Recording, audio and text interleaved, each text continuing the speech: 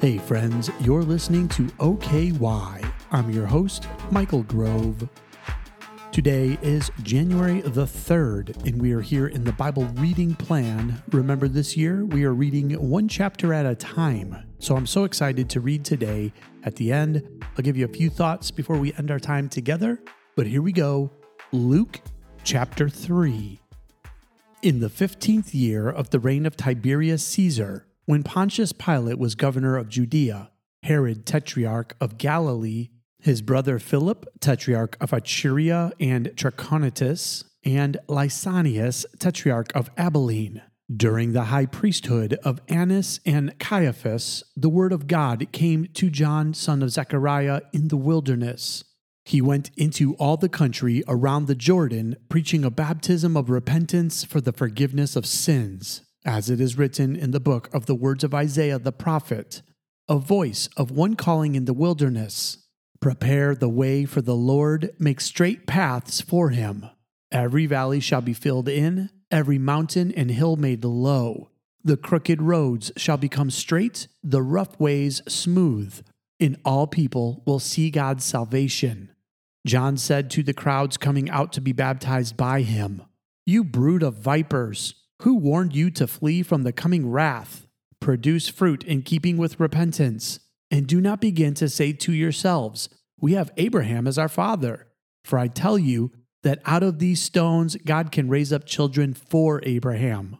The axe is already at the root of the trees, and every tree that does not produce good fruit will be cut down and thrown into the fire." "What should we do then?" the crowd asked.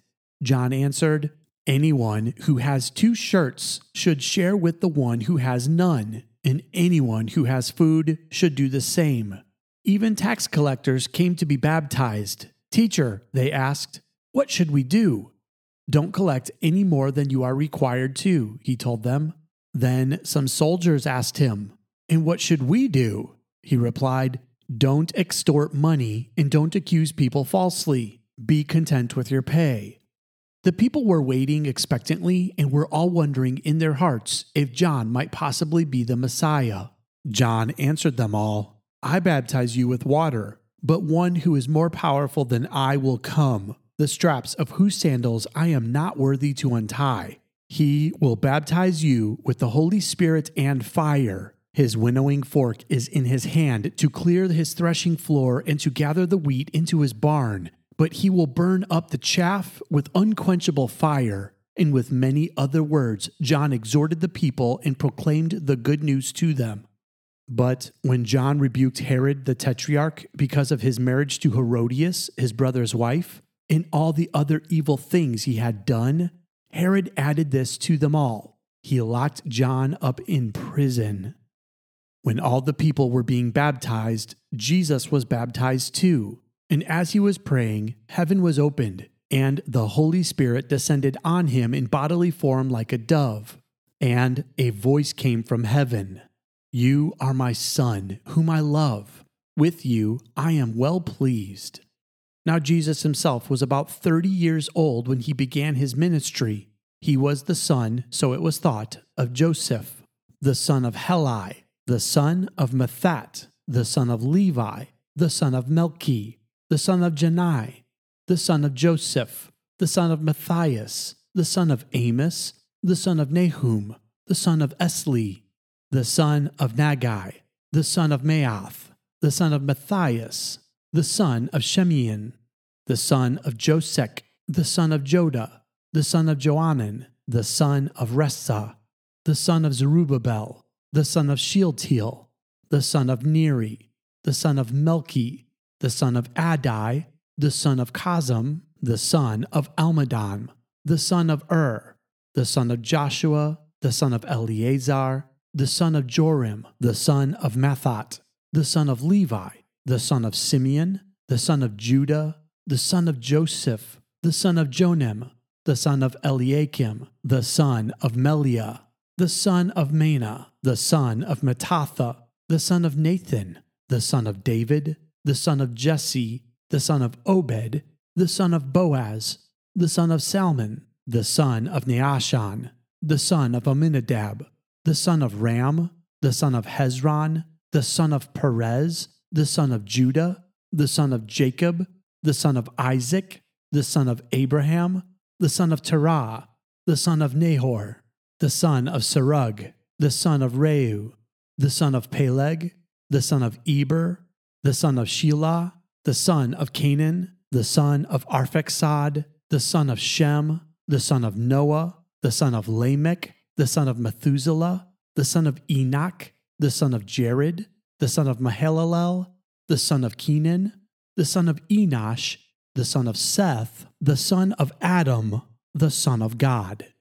This concludes Luke chapter 3 and concludes our reading for today. Let me give you a quick thought before we end our time together.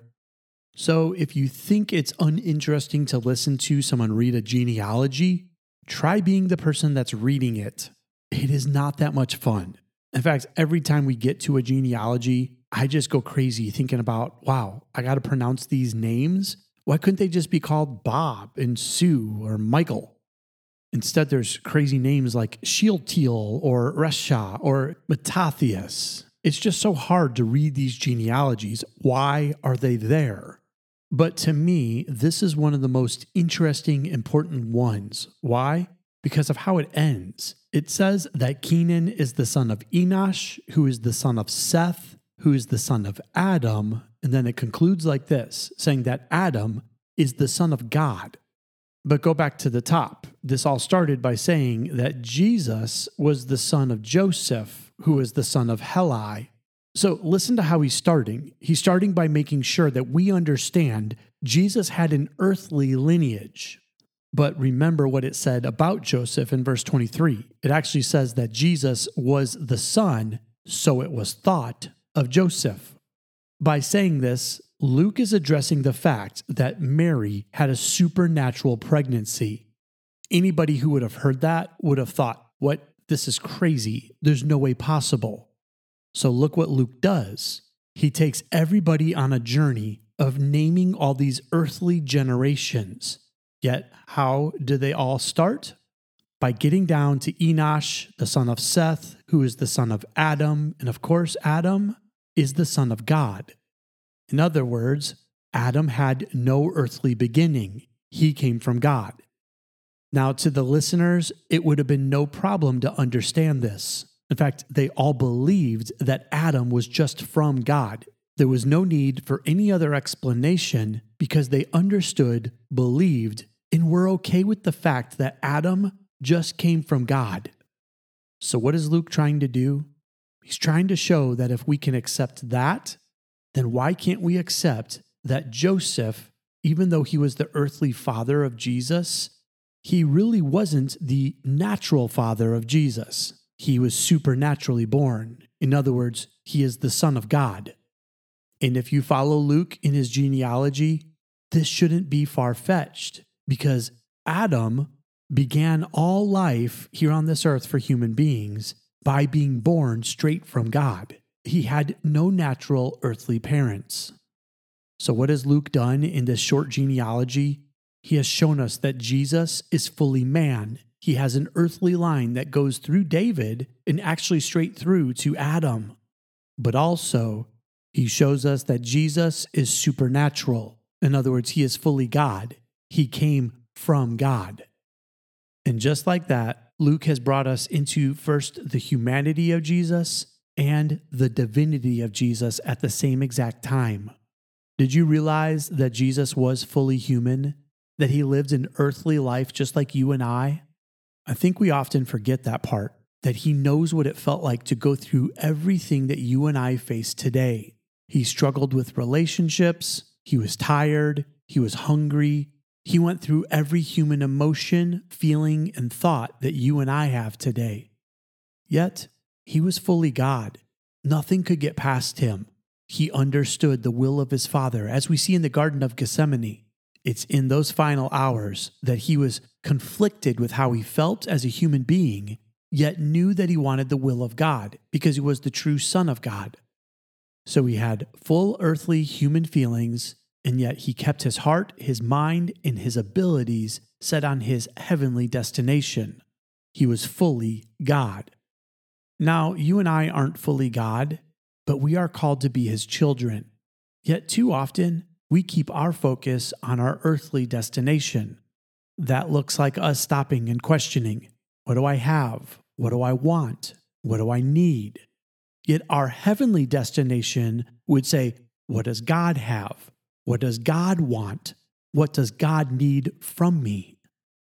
Now, we're just 3 days into 2024, and I would ask you to make this your prayer. God, align my earthly heart with your heavenly destination, that I would constantly wonder, what does my heavenly Father want of me today? What is God's divine purpose that He has for my life right this moment? And what is it that God wants to do in and through me to be part of His plan? And as you do that, you will understand your earthly calling with your heavenly mission, because God has called you to be part of His kingdom and to do His work. So Luke sets us on that path by showing us Jesus' heavenly understanding inside His earthly body. I believe that this year, God has great things in store for you, but you will only understand what those mean and how they unfold if you get your eyes off this earthly world and focus on your heavenly purpose. So my prayer for you is that you would set your heart, your mind, your thoughts, your being on the things of God. And as you do, let Him align your earthly body with your heavenly purpose. That's all the time we have left for today. I love you, and God bless.